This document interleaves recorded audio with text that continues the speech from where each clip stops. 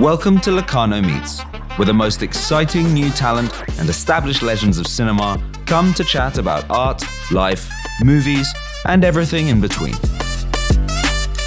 Brought to you by UBS and hosted by me, Alexander Miller, from Locarno Film Festival.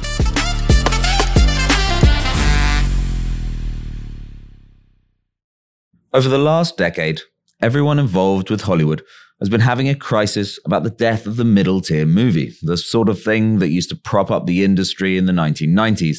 It probably starred Richard Gere wearing a suit or Gina Davis coming home for the holidays, and it probably cost somewhere between 30 and 60 million. But the world changed. And now all Hollywood produces is mega blockbusters.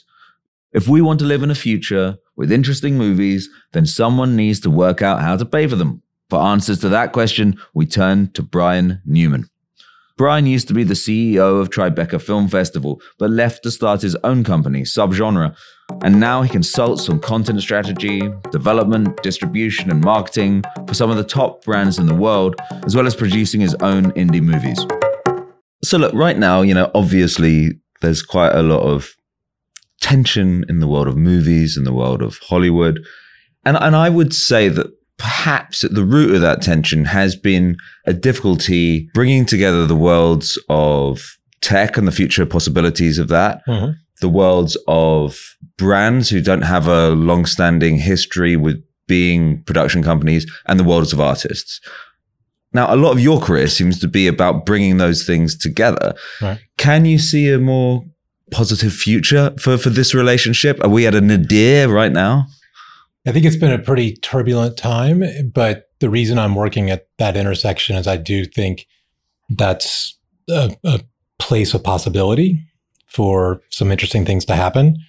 It's also, to be frank up front, a perilous place, because anytime you bring brands into the conversation, they can turn it into just pure marketing babble.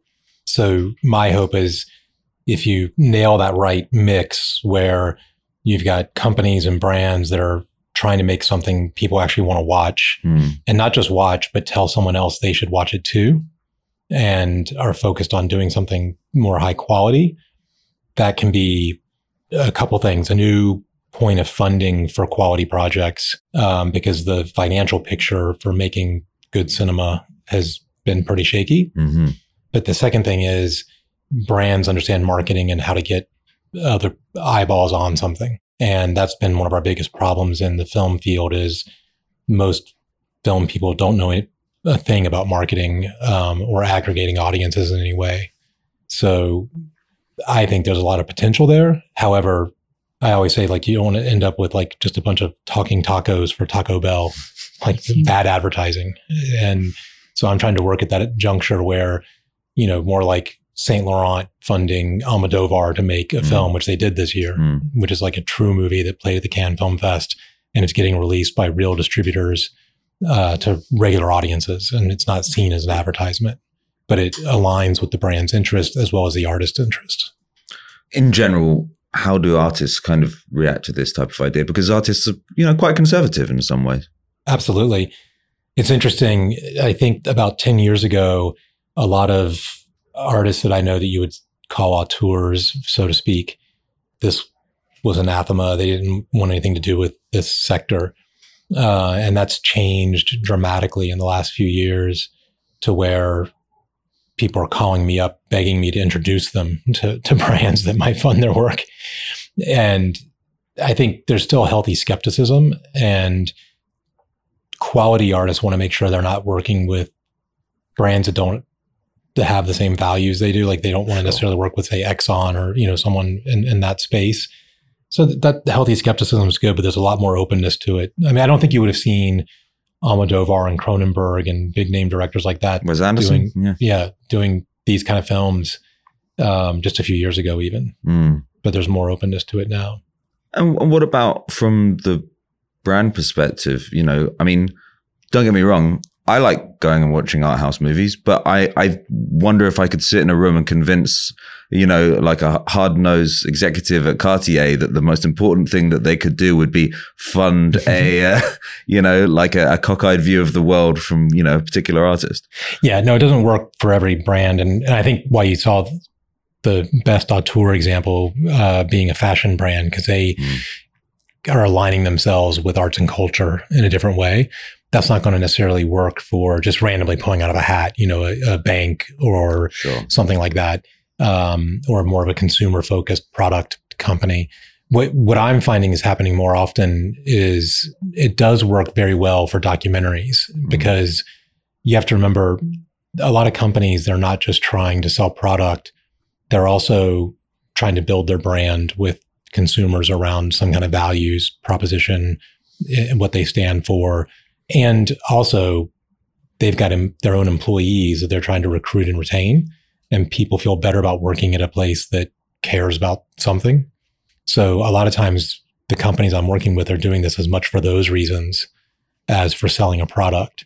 For example, we did a project with Publicis Sapient, which is a big tech consulting firm. It was about something in the criminal justice sector that their technology helps with, but it wasn't about their brand. But it enabled their staff to be able to say to their mom for the first time, like, that's the kind of work we end up doing. Like, our software let that happen where this person got out of prison because they could prove that they had this history that they should go into mental health treatment instead of the criminal justice system. They've never been able to explain to their parents what the heck they do before. That to Publicis Sapient is a reason to do those kind of films. But most of the brands I'm working with, it's more like Patagonia, which is an outdoor company, and they care a lot about climate change and environmental issues and sustainability. And so when they're making a film, it might have a surfer in it, which they sell surf equipment. But instead of just beauty shots of a surfer, it's also about their activism around illegal ocean dumping or something like that. So those films have an audience. There's an audience that wants to watch those films and learn more about it, maybe take action on an issue. There's no product placement for the brand in there whatsoever. But if you go to the shop later and buy a Patagonia jacket, arguably you're going to feel better buying it from them than someone else because you know they stand for certain values. That's the sweet spot for a lot of them. That's not going to solve the 75% of the films that Locarno plays that are more, auteur-driven artistic films. They're not going to overlap.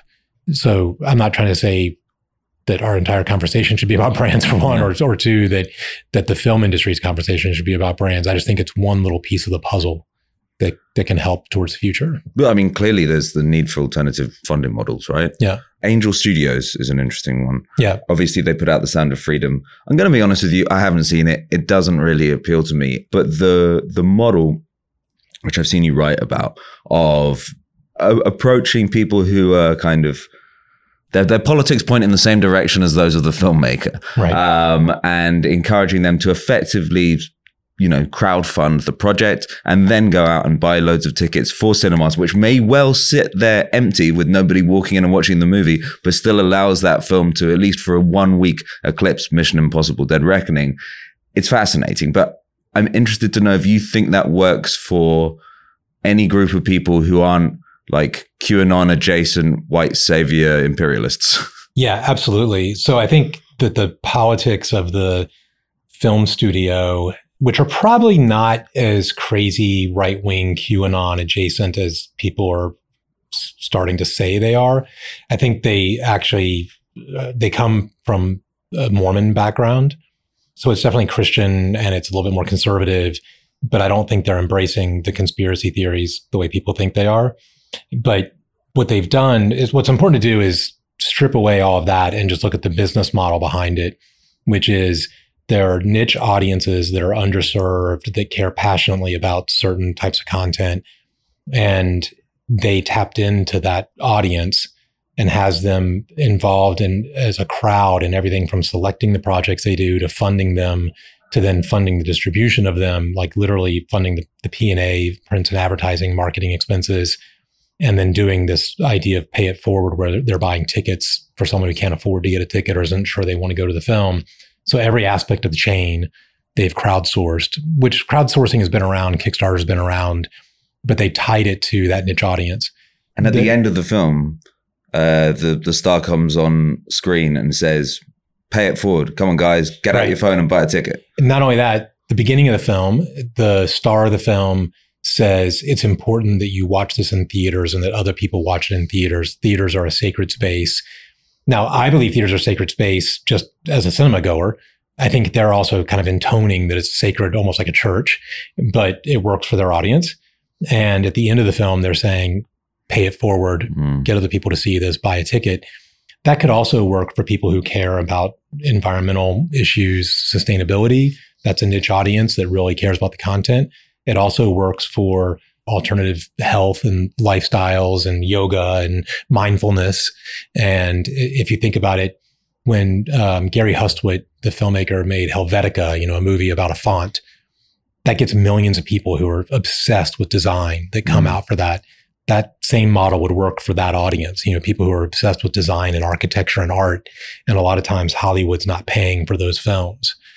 I think it also is true for certain demographic audiences. So the fastest growing, most active community in the United States, at least I know, for films is actually Latino and Hispanic audiences. And they're extremely underserved in terms of content made for and by their community. They're saying, I love going to movies, but I don't see enough with people who look like me on the screen. Sure. Or directed by people who look like me.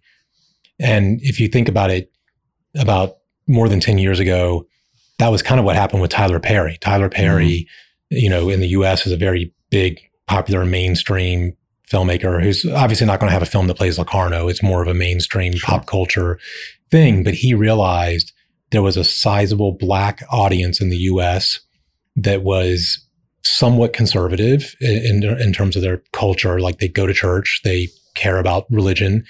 And so he makes films that are comedies that serve that audience, but are also family friendly enough, that they can say in the film something related to prayer or God, and it's not going to turn off that audience.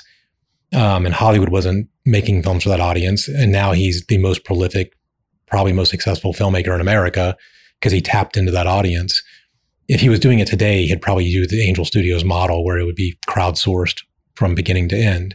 It's not going to work necessarily for the typical film that plays on the piazza necessarily here, but it does work for certain niche audiences. No, well, it's the interesting thing, right? Actually, a broad-ranging drama, which once upon a time would have been a better bet to support because, 75% of people can get with this, actually doesn't work at all. What you got to do is find that 25% and then hypermarket it at those people, which is effectively what digital companies and brands have been doing for 15 years.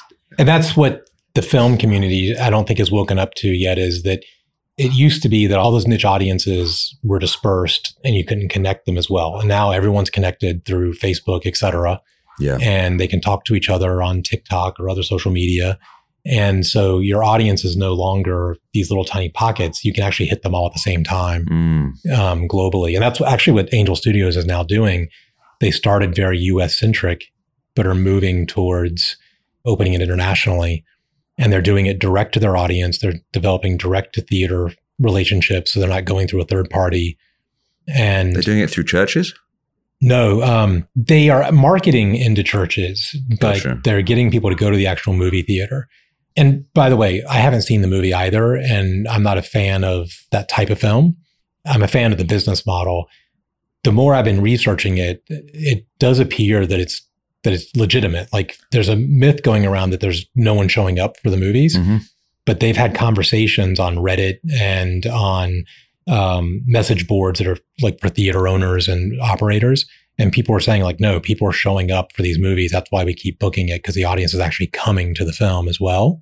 So there's definitely some people who are buying a ticket, redeeming it online, but then not going to the movie theater just to try to drive up the numbers. But that seems to be a smaller percentage than what the naysayers are making it seem like. That the audience is there. And I think that would be true for other projects too. Now, when you've got that kind of film that has that niche audience, not necessarily something that appeals to that Christian audience, but any sizable niche audience, that audience exists in, Bulgaria and Romania and the US and Canada and Africa. You can tap into them now and bring them together in a way you couldn't before. You're not going to get that for a Bellatar film in the same way. But with a different type of marketing, you might be able to get it for a Wes Anderson film. Right. And I think The bigger thing to me is just that the film industry, for the most part, has been its own blend of conservatism, meaning they just it was always plug and play. Sure. And the way distribution and marketing has worked has been not very original. What was brilliant about Angel Studios was just them realizing we can market crowdfunding in a different way than the way Kickstarter is doing it. And we can do it with a specific audience a certain way, use different terminology that appeals to our audience. And I just think that filmmakers and film industry can think about it. How can they apply that same model to themselves, take away little pieces of it? Not every single aspect is going to apply to every movie, but some aspects of it can help us think of new ways of marketing films, which we desperately need.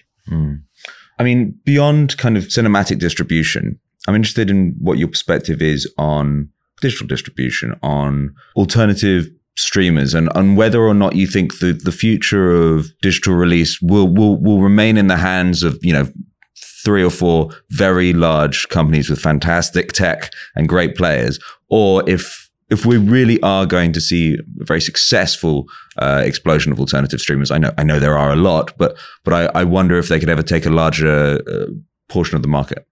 I wonder too. So I'm not sure. So my feeling is we seem to be finding that streaming is not the best business model. It seemed like it was. Netflix was working out pretty well, but it wasn't a great revenue generator, net revenue generator for a long time. And it seems to be that I think what we're going to find out is that you can only operate a streamer if you also have another business that makes money around it. So if you're Amazon and you're selling tons of diapers and other items, and you happen to also have movies, that's a value add for your Prime membership. Yeah. That works. If you're Disney and have theme parks and things like that as well, you have a physical business, Apple, you have computers you're selling, that can work. And I think Netflix even will be bought up by one of those operators before long. My hope is that as that consolidation happens and you've got just, we're back to where we have, in the US, we had 3 broadcasters and now I have like 2 or 3 streamers, that maybe there'll be room for niche players to come in that are able to tap into those niche communities. But I am worried that the types of films I love, the ones that I would go see here at this festival or any other film fest I go to, often don't fall into that rubric of, hitting the Christian market or hitting the alternative health and lifestyle market and meditation or whatever. Is there a big enough audience for art house and independent cinema to make a niche? And I'm not sure there is. I hope there is, but historically, that type of film falls to the wayside in every other technical marvel we've had. I mean, and this is ultimately the problem with that kind of that super niche micro marketing that we've been talking about, is that actually what it will probably tend to reward are filmmakers or films that are telling the audience what they want to believe, that are reassuring their values. Whereas most of the films that play somewhere like this, most of art house films actually are there to make you feel quite weird and question everything you think about. Yeah. But then you get 8,000 people in the piazza, and not every film that's playing out there is Bullet Train. I mean, there's some difficult, hard films and people are coming but it's an event. Yeah. So it works in an event. The question is, can you turn the online experience into an event? And I think that's something film festivals are trying to figure out and the industry is trying to figure out, and we haven't nailed it yet. What has worked are things like Turner Classic Movies.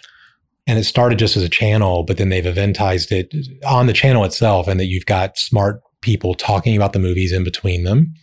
You're getting retrospectives that are thematically organized the way you would do at a film fest. And they've done things like the Turner Classic Festival, the Turner Classic Cruise, and people show up in droves. I mean, there is a small bit of hope that maybe a movie or someone like them could capture that marketplace in the future.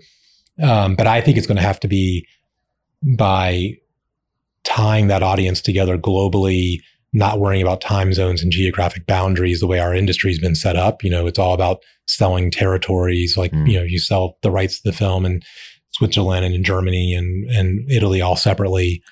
Each distributor is doing something separate. That model doesn't work in an online world. TCM's a great example, right? Because look, I'm from England. We don't get Turner Classic Movies. But in the last few years, it's really kind of lurched into my life as a coherent brand, right? Mm-hmm. Whether or not it's a streaming company or just distribution companies, or if they're production companies as well. But they effectively have to think of themselves as a Disney or an A24 or a Vice, where it's like they produce things, but they have an identity. Yeah, you have to build a brand. Yeah.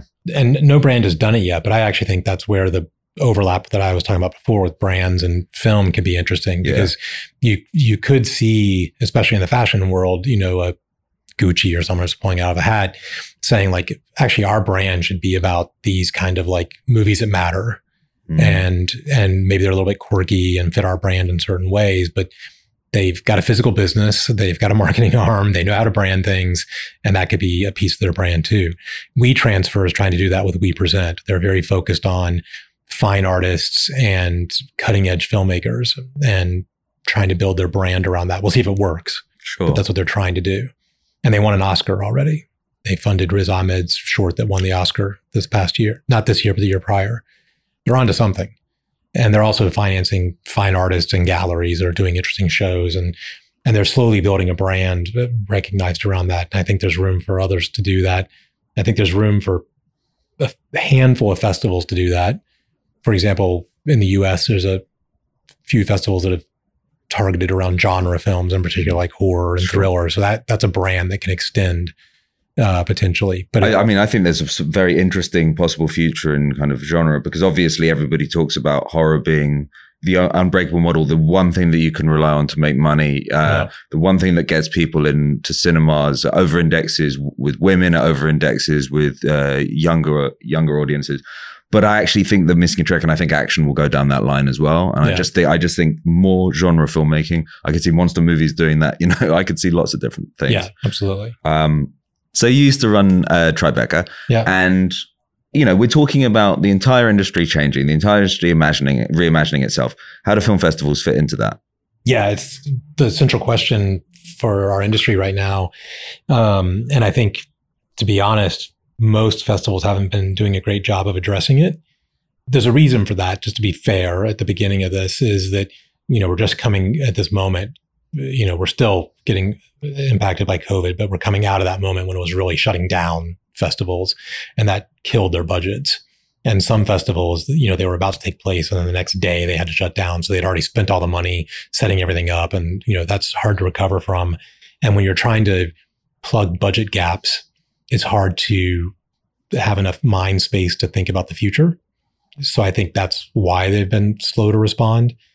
Not just because I'm here, am I saying this, but one of the reasons I am coming here is I think Locarno is actually trying to think about that future. It's one of the few festivals that has a chief innovation officer and has an endowed professorship at the university thinking about these issues. You don't see that same activity of thinking around how do festivals change for the future of film going at very many others.